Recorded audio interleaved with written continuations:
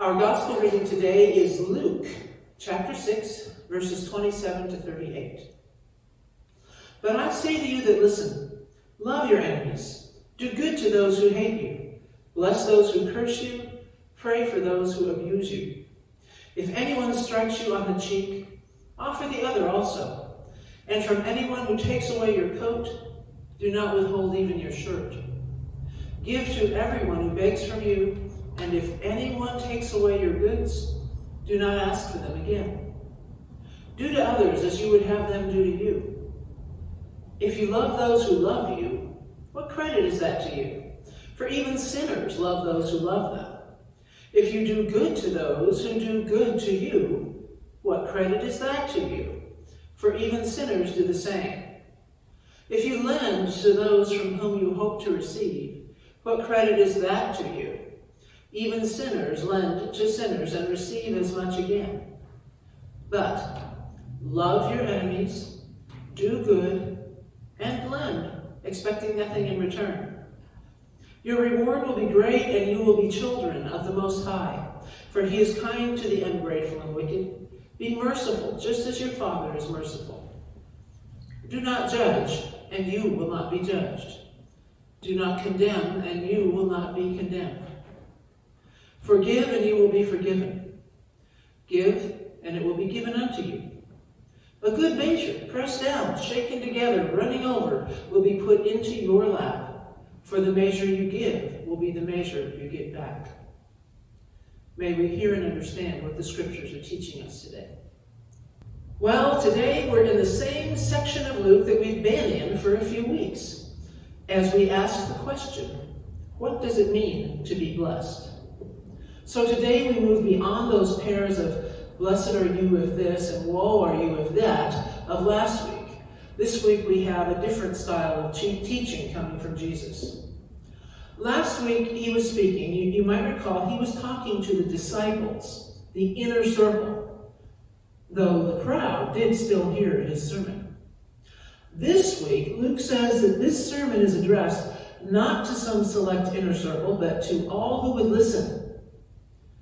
By the way, that kind of means, watch out, some of this is going to be hard to hear. He is still talking blessing, though. And in this instance, he is actually really remarkably direct for him. He says outright what he means. So much of the time, we see Jesus asking questions or telling parables, but in today's text, he just very outright says, do this. And he says several things. But it is still in the context of blessing. Interestingly, we tend to think of blessing as something we receive. But here, Jesus links it with a way of living, with a way of being. Finally, it's another way to understand this teaching today that he's elaborating on about what we learned last week, blessings and woes. Last week we heard this. Blessed are you when men hate you, and ostracize you, and insult you, and scorn your name as evil for the sake of the Son of Man. As he continues in today's text, Jesus turns to our side of that question. How are we supposed to respond, and what are we supposed to do when that particular blessing comes our way, that one where people are hating us and ostracizing us and insulting us? What does it mean to engage and experience God's blessing in that particular instance? Jesus tells us very directly, in return we are to love, do good, and give freely. In fact, he'll circle through each of those responses 3 times, but it's clear that the blessing comes through responding as Jesus would respond, showing the grace that God has shown. If you want specific instruction on how to be blessed, Jesus gives it here, giving much the same message that Jeremiah gave the Jewish exiles about 1,000 years before this.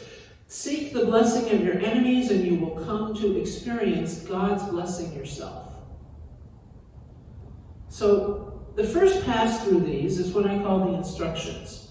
Love, do good, give freely. Not only is Jesus being pretty simple and directive here, he begins with, but I say to you who hear. It's the kind of thing teachers or parents might say to children. Turn your listening ears on.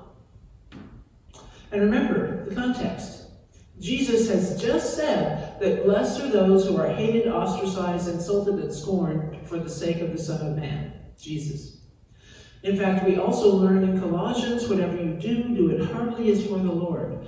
So now, Jesus is going to give some examples of what that looks like, especially in the context of the kind of trouble those who serve him might face. Each of the instructions is a little bit more challenging. They kind of build. Some of them are even kind of shocking. Okay, so one thing we have here is love your enemies. These may be the very ones who hated, hurt, and came against you. It's the last thing we'd want to do. I get that. I think Jesus understood it too, and he completely got it, completely understood. He's already said that following him is going to make enemies of some people. So what sense does it make then to stop following Christ when they stir up trouble? Because you know what? If you stop following Christ when they stir up trouble, that just serves their cause. They've won. If I trouble you for serving Jesus, and your response is to stop serving Jesus and declare me your enemy, then I've already succeeded. It's also important to define and qualify the meaning of love here. It doesn't necessarily mean go running up and give the enemy a big hug. It's emulating what Jesus might do. For Jesus, love was sometimes forgiving, sometimes confrontational, always concerned for the truth and the well-being of the other. Love can be pretty tough when necessary, and sometimes that's the right way to express love. But the point is the well-being, even the blessing of others, even those we find unlovable or worse. Then we see, do good to those who hate you. Similarly, Jesus tells us to do good to those who hate us. He offers several actions that are sort of keyed in large part to the trouble we were told to expect. So he tells us, do good to those who hate you, and bless those who curse you, and pray for those who mistreat you. All are in some ways similar to the challenge presented to us in Love Your Enemies. But Jesus fleshes out for us here some of the range of what that might look like. It can involve doing good or praying for the other. Blessing gets at the heart of it. We are to seek God's best for the other first. This is going to be the common theme of this whole text throughout the day. Give freely to the thief. Finally, Jesus speaks of lending, even to those who have taken from us, even giving freely when someone has not been as generous. This might be where the rubber hits the road for us. So-and-so was not generous to me. In fact, he took advantage of me, stole from me. But Jesus says, be generous. Give them another chance. Don't give them just as good or bad as they gave you. Do better than that. Be generous and open-handed. I can't help but think of the old stories of the Hatfields and the McCoys, the Feuds, the old gangs of New York, or even out here in California, the Bloods and the Crips. There's just this perpetual cycle of revenge and payback, and it never ends. But as he did when Jesus entered the world, he offers a way to break that pattern. Love. Do good. Give freely. Then he repeats those three commands again in a different kind of format. This one sounds more like Jesus. There's a question with each one, and it kind of something to make you think. He turns our expectations on their heads, and I call this part the surprise.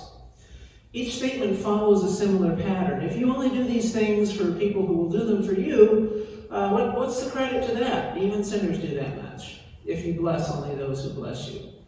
If you love those who love you. If you do good to those who do good to you. If you lend or give to those from whom you expect to receive, what credit is that? Even sinners do such things.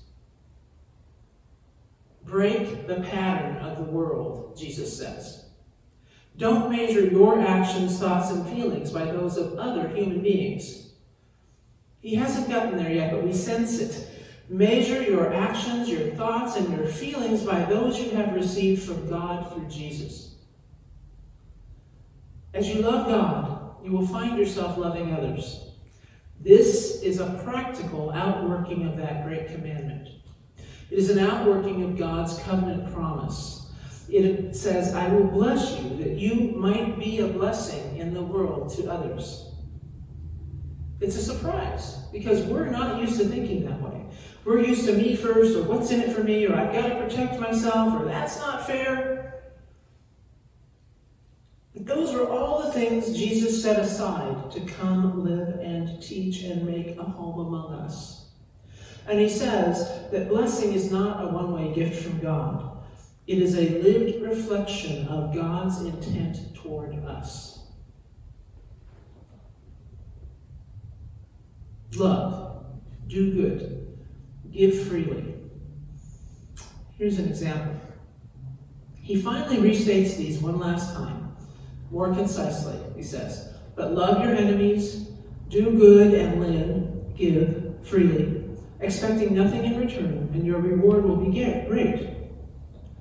We looked last week at reward, and it's not some kind of extra bonus in heaven, but it's living and being God's blessing in God's realm right here and now. He says it here. He says, you will be children, that is, inheritors, heirs of the Most High, not because God rewards good behavior, but because God's grace, love, and salvation is the very blessing being described here. Remember the lesson of Jeremiah. He told God's people, who were so desperate for God's blessing, seek the shalom blessing of the city, and in their peace you will know peace. As we participate in God's family and following Christ, we realize the blessing that we already have in him. From there, Jesus moves to the thing that we were anticipating. He provides the example for our love, doing good and giving freely. It is God himself. He says, for God himself is kind to ungrateful and evil men. He says, be merciful, just as your Father is merciful. Then he makes another move to say that for the measure you give will be the measure you get back. So whether kindness, mercy, judging, condemning, pardoning, or giving, our pattern is set by God, and our measure is set by God. Again, all this began with Jesus saying, blessed are you if you run into trouble on my account, and woe to you if you merely live for the approval of others.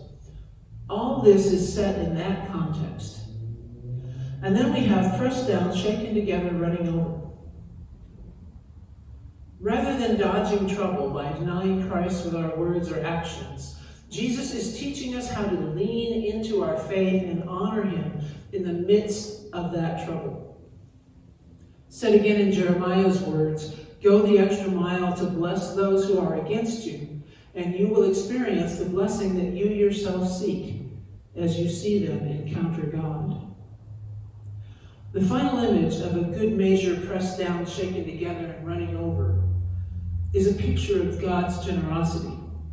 It's not trying to skimp you on what I give you, but giving you a good portion, whether of wheat or of forgiveness. I'm going to make sure as much grain gets into that measure as possible, shaking it, packing it down.